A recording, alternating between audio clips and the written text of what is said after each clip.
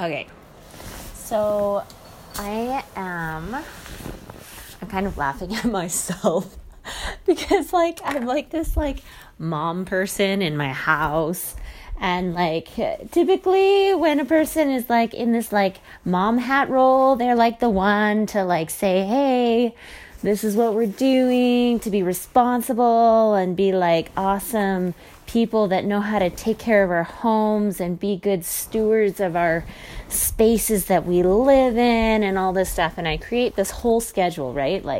This house cleaning schedule where it's this is one day that we do this, and then this is the next day that we do this.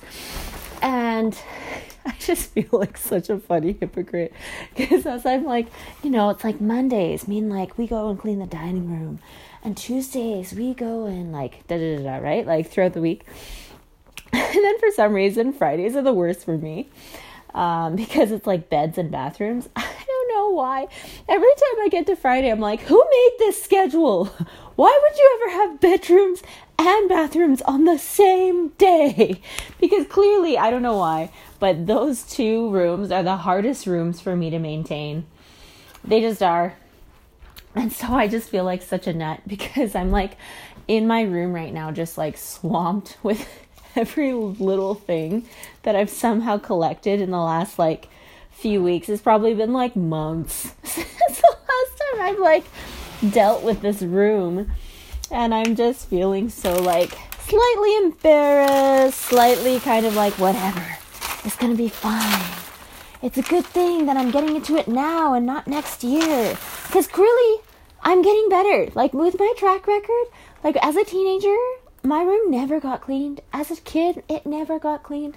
I grew up in a house that didn't really value that. And so I was yeah, it's not a big deal.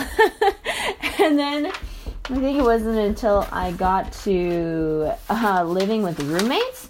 But then I got to a point where I was oh, yeah, that's what it means to clean my room. But even then I didn't clean my room because my husband, I was dating my husband at the time, and he would come by and then while I was in class, he would do his magic and I'd come back and I was oh my goodness, this is the first time I've ever had a clean room.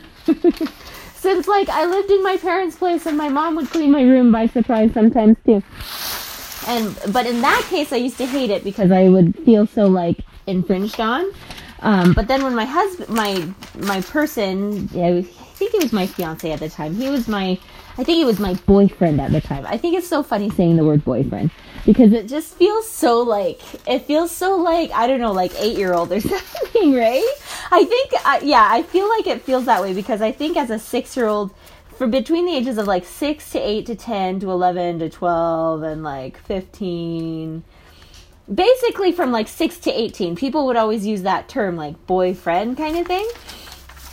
And then it wasn't until going into 18 to 19ish, 20, 30s, then people just kind of talk about the people that they're dating as they're dating them, right? They're not they don't feel they have to label them as oh, this is my boyfriend or this is my girlfriend kind of thing.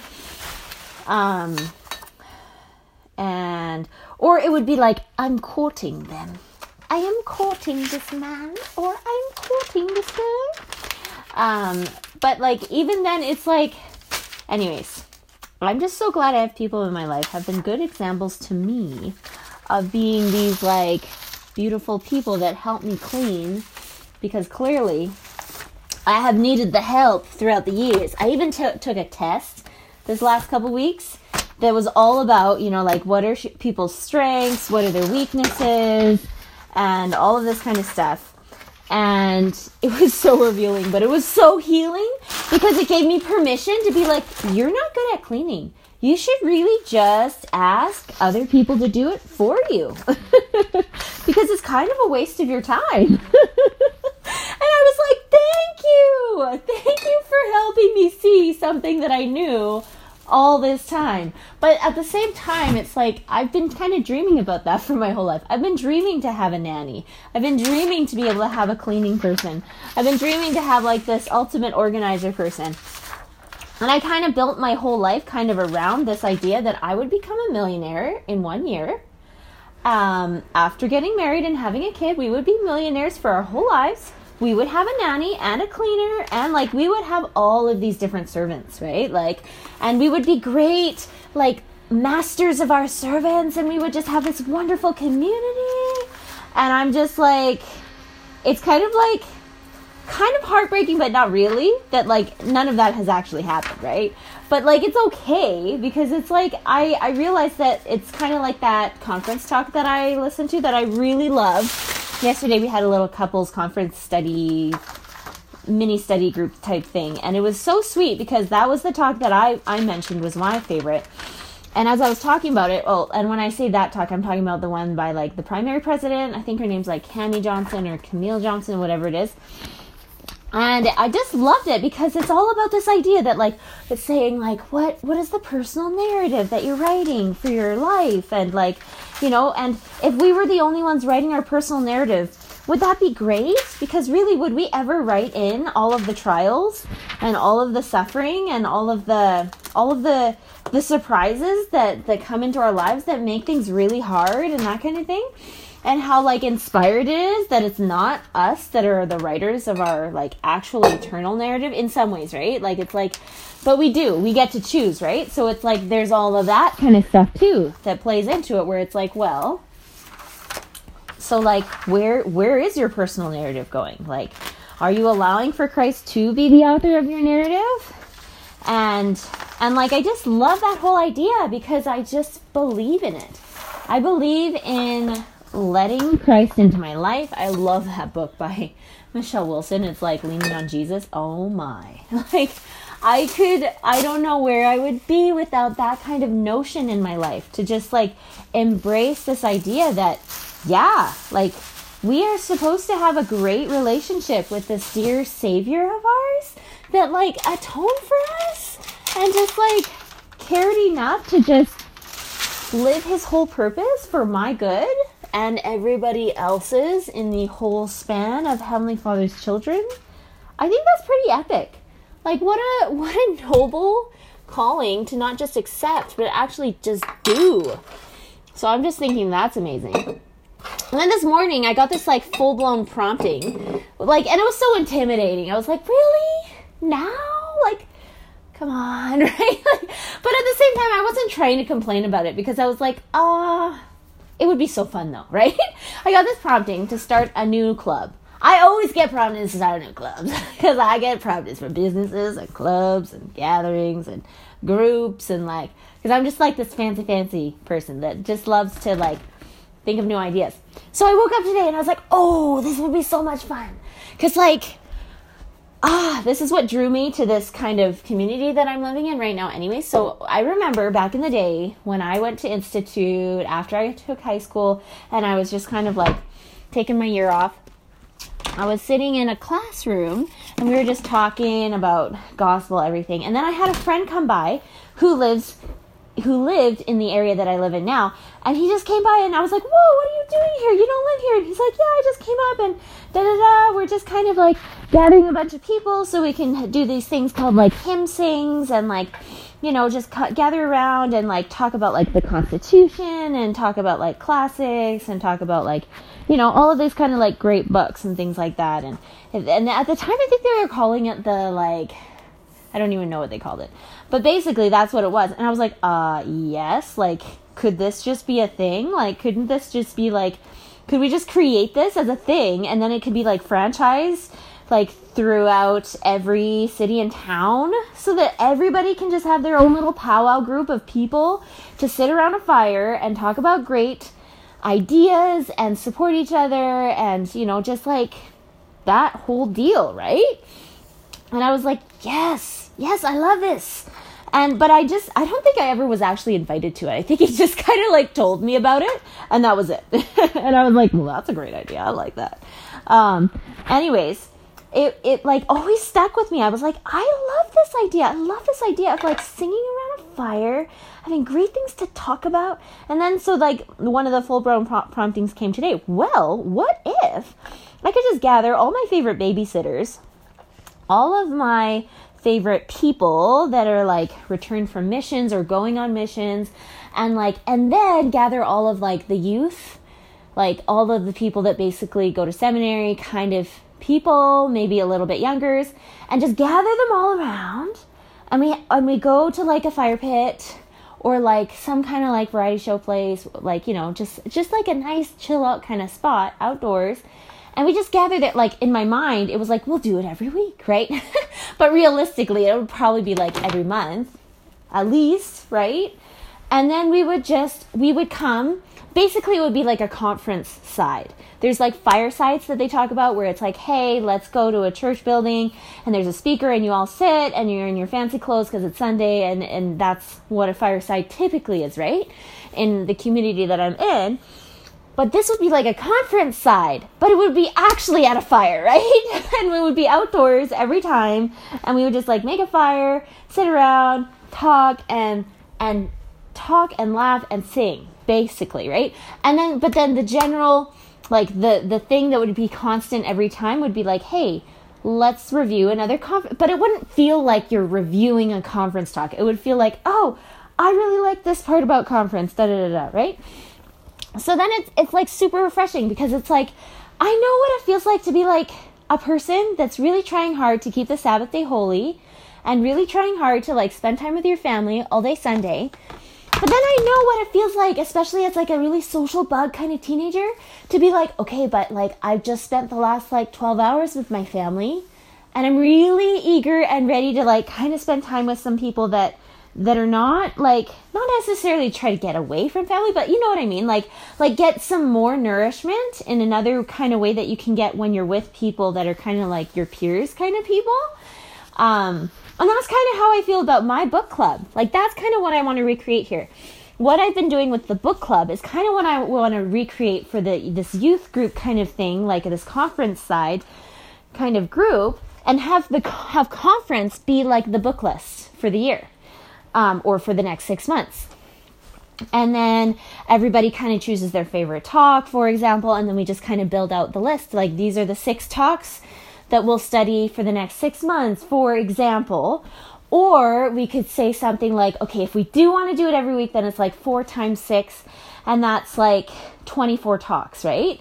And then every conference has like, I don't know, let's just say like let's just pretend 4 speakers, maybe 8 speakers per conference. So that's like, if it's 4 speakers per conference, then it's 4 times 1, 2, 3, 4, and 5 this time. So 4 times 5, that's not bad. That's like 20 speakers. And if we have 24 weeks between conference to conference, then we could actually cover every speaker once a week. Right? And so I'm just like, oh my goodness, it's Sunday. I can start this week. We should have a fire. And it's just like, who else can I invite? And so I just been this crazy person. It's almost like Heavenly Father's preparing me to really love writing letters. Because I know one day I'm going to have to be one of those really responsible people that actually write letters to the MLA every day.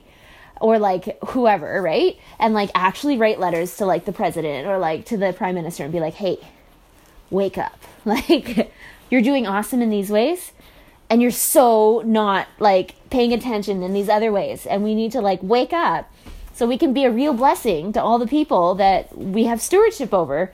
And when I say we because we all are responsible for how, like, our communities turn out. And because of these rules and these laws, no, right?